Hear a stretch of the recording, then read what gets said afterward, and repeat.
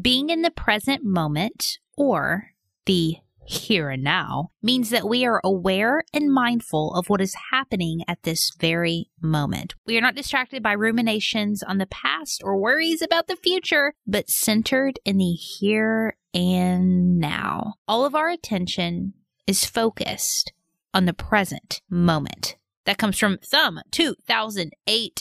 Y'all, I like thinking about the future. I'm goal-oriented, but I do believe in this whole present moment vibe mental health people have going on. Is there a way to marry the two and still keep your brain happy?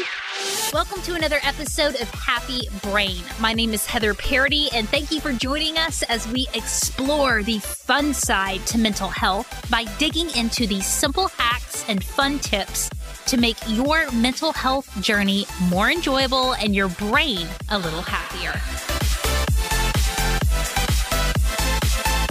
The ability to be present in the moment is a major component of mental wellness. That comes from Abraham Maslow. And today we are talking about how to honor the present moment, even when you are a goal-oriented person like your girl here. What's up, y'all? I'm Heather Parody. I'm so grateful that you are here. Before we get started on today's episode, I want to remind you that we have a survey linked in our show notes for Happy Brain listeners.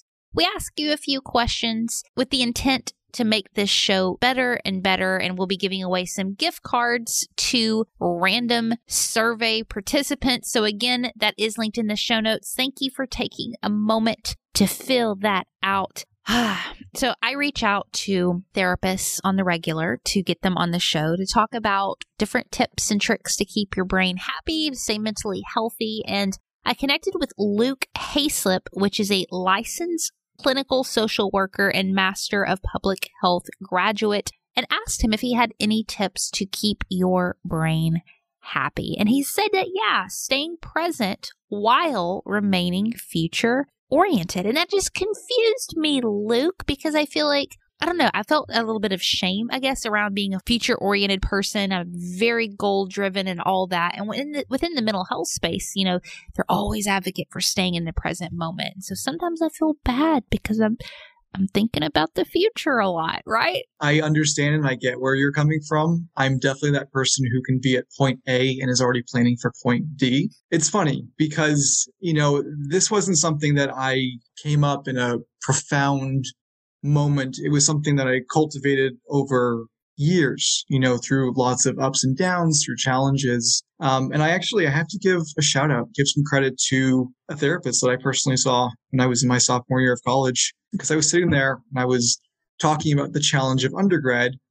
And my response to it was saying, well, how am I going to get through grad school? And she said, well, why don't you focus on getting through undergrad first? And it was like a mini epiphany in that moment. Like, that's such a simple yet, deep kind of concept. And I think since that point, I've been able to really practice and hone in on that and encourage it with my own clients, that you can look ahead, you can look at those next goals and those next steps. But what's really crucial and what's important for your own mental health, your anxiety, your well-being is to be able to bring yourself back to that present current moment and be able to say, hey, I'm still looking ahead.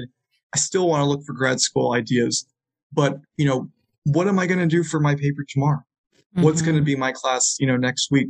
Staying in the present while still being aware of that future goal. How do you, I guess, tame that awareness of the future without it like dragging you like a car in a rope where it starts causing like some anxiety? Because I can hold space for it, but how do I kind of, I guess, control it? Is control even a good word there? I don't know. How do we measure and monitor that? Yeah, I would say it's kind of like, going to the pound and getting a dog that's very, unruly, never really has been, trained before. You're not expecting that they're going to be, the most perfectly in tune, obedient dog that listens to every command. But what you kind of hope for is that, they can sit, they can roll over, they can do a few of those basic commands. They're just enough to keep them safe and keep them with you and aware of their surroundings. And I like to think that none of us are perfect. There's no such thing as perfection, no matter what anyone will tell you on that subject. And it's okay, to let yourself wander. It's okay to let yourself kind of get distracted and, get away from that present mindful sense of being engaged. But it's what you do in that moment where you practice pulling it back, just, in the moment, just pulling it back, finding something to connect yourself with what's going on right here. I consume this type of content, and I've never heard it explained that well, of like a visual of a dog that's wild, because you'd have to be a little bit patient with yourself and forgiving, because this is a wild part of your brain or, your thought process that hasn't been tamed yet. I love that, Luke. So give me maybe, I'm going to give you a real life example and let's walk through this together. So I'm working on being present. I'm also working on my goals for next year. Okay. So I'm breaking down all my big goals, and I got a big goal. I got a couple of really big things that's kind of scary. And so I broke it all down into like quarterly stuff and all that.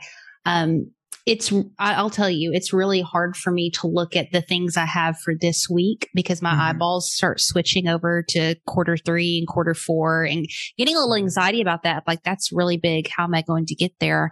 And so it's really hard for me to look at this list for this week right now, because I'm excited, but I'm also stressed about this next year. So tactically, what would I do to not neglect my year-end goals, but also honor what's the task at hand?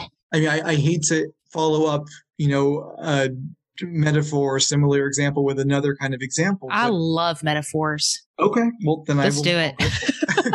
I kind of think of it a little bit akin to, nutrition or, diet, where I've sometimes, struggled with, saying kind of that all or nothing mentality, where I've said, I'm going to cut out sweets completely, do nothing like that. So you're kind of going from, eating the bag of cookies to eating nothing, and you're craving it. So what I've kind of introduced nutritionally or in other parts of my life is, taking a taste of it. So the same way that I'm looking at those goals for today, for tomorrow, for next week, while still being aware of those long-term goals, I might dip my toe in and say, hey, I've got that big project, that big idea for next year or later in the year. I know I'm not going to tackle that now, but is there something I can do to alleviate some of that anxiety or that pre-anxiety about the event? Can I do a little bit of prep work, do a little tiny bit just to ease that part of my brain, and then know that I'm going to go back and really work on those immediate, present moment goals and bring myself back to that present moment without truly, fully neglecting that part of my brain that is, thinking about next year. How do I know that maybe I'm not as present as I should be? And because maybe it's a learned pattern. You know what I mean? Like when you get in this anxiety loop of stressing about the future and stuff, like sometimes it's hard to even recognize that's what you're doing because you've just lived that way for so long. So maybe what are some ways to know that maybe this is affecting you at another level that is harmful? Sure. I mean, I do think that the more you practice, and I mean, I love CBT, cognitive behavior therapy, DBT. I love just being able to practice recognizing warning signs, recognizing new coping skills you can practice. But I also really recognize the value of having people in my life that I can turn to and honestly say, give me a quick snapshot. Do you think that I'm, where I should be? Am I engaged in the present? Or do you see me kind of, fumbling, making those stumbles? I would say that we have this notion, I think, especially in mental health, that when we go to work on something or we go to tackle an issue in our life, it kind of has to be something that only we do. And obviously mental health is a very personal, intimate thing where you want to be the driver. You want to be the one in control of your journey, your movement. But it's also really critical to have those people that you can turn to and say, hey, give me a really objective, idea. I'm not really sure right now where I'm at. You might have a better idea where I am at. Have people in your life. It's so important. We were not created to do this alone. Side note, that's why we have our Discord. It's linked up in the show notes if you do need community. Also linked up in the show notes is Luke's LinkedIn. Make sure you connect with him. Give him a big thank you for coming on today's show. But before we go, Luke, anything else?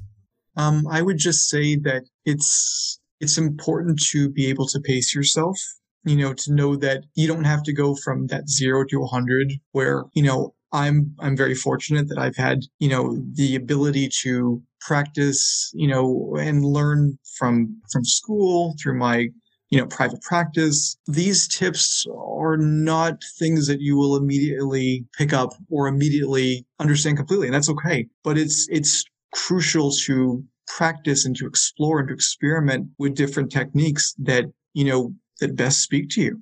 Personally, I'm a huge proponent of mindfulness, of meditation. But I know that, and I've worked with a lot of different populations, you talk with someone who's dealing with anxiety, and doing a guided meditation of, walking down a beach path might relax them. But you talk to someone who's detoxing, and that's not what they need. Yeah. I know it's an elaborate example, but really just kind of honing what works for you and recognizing those coping skills is probably the biggest thing that anyone can really do for themselves. It's crucial to explore and play with techniques that speak to you. This is an individualized journey that we are on, my friends. Play around with things, try different techniques, find your own remedy for your own mental health. Listen, I'd love to hear from you. Find us over on Instagram at HappyBrainFM. But until next time, y'all, whether it is increasing gratitude with gratitude jars, adding more adventure to your day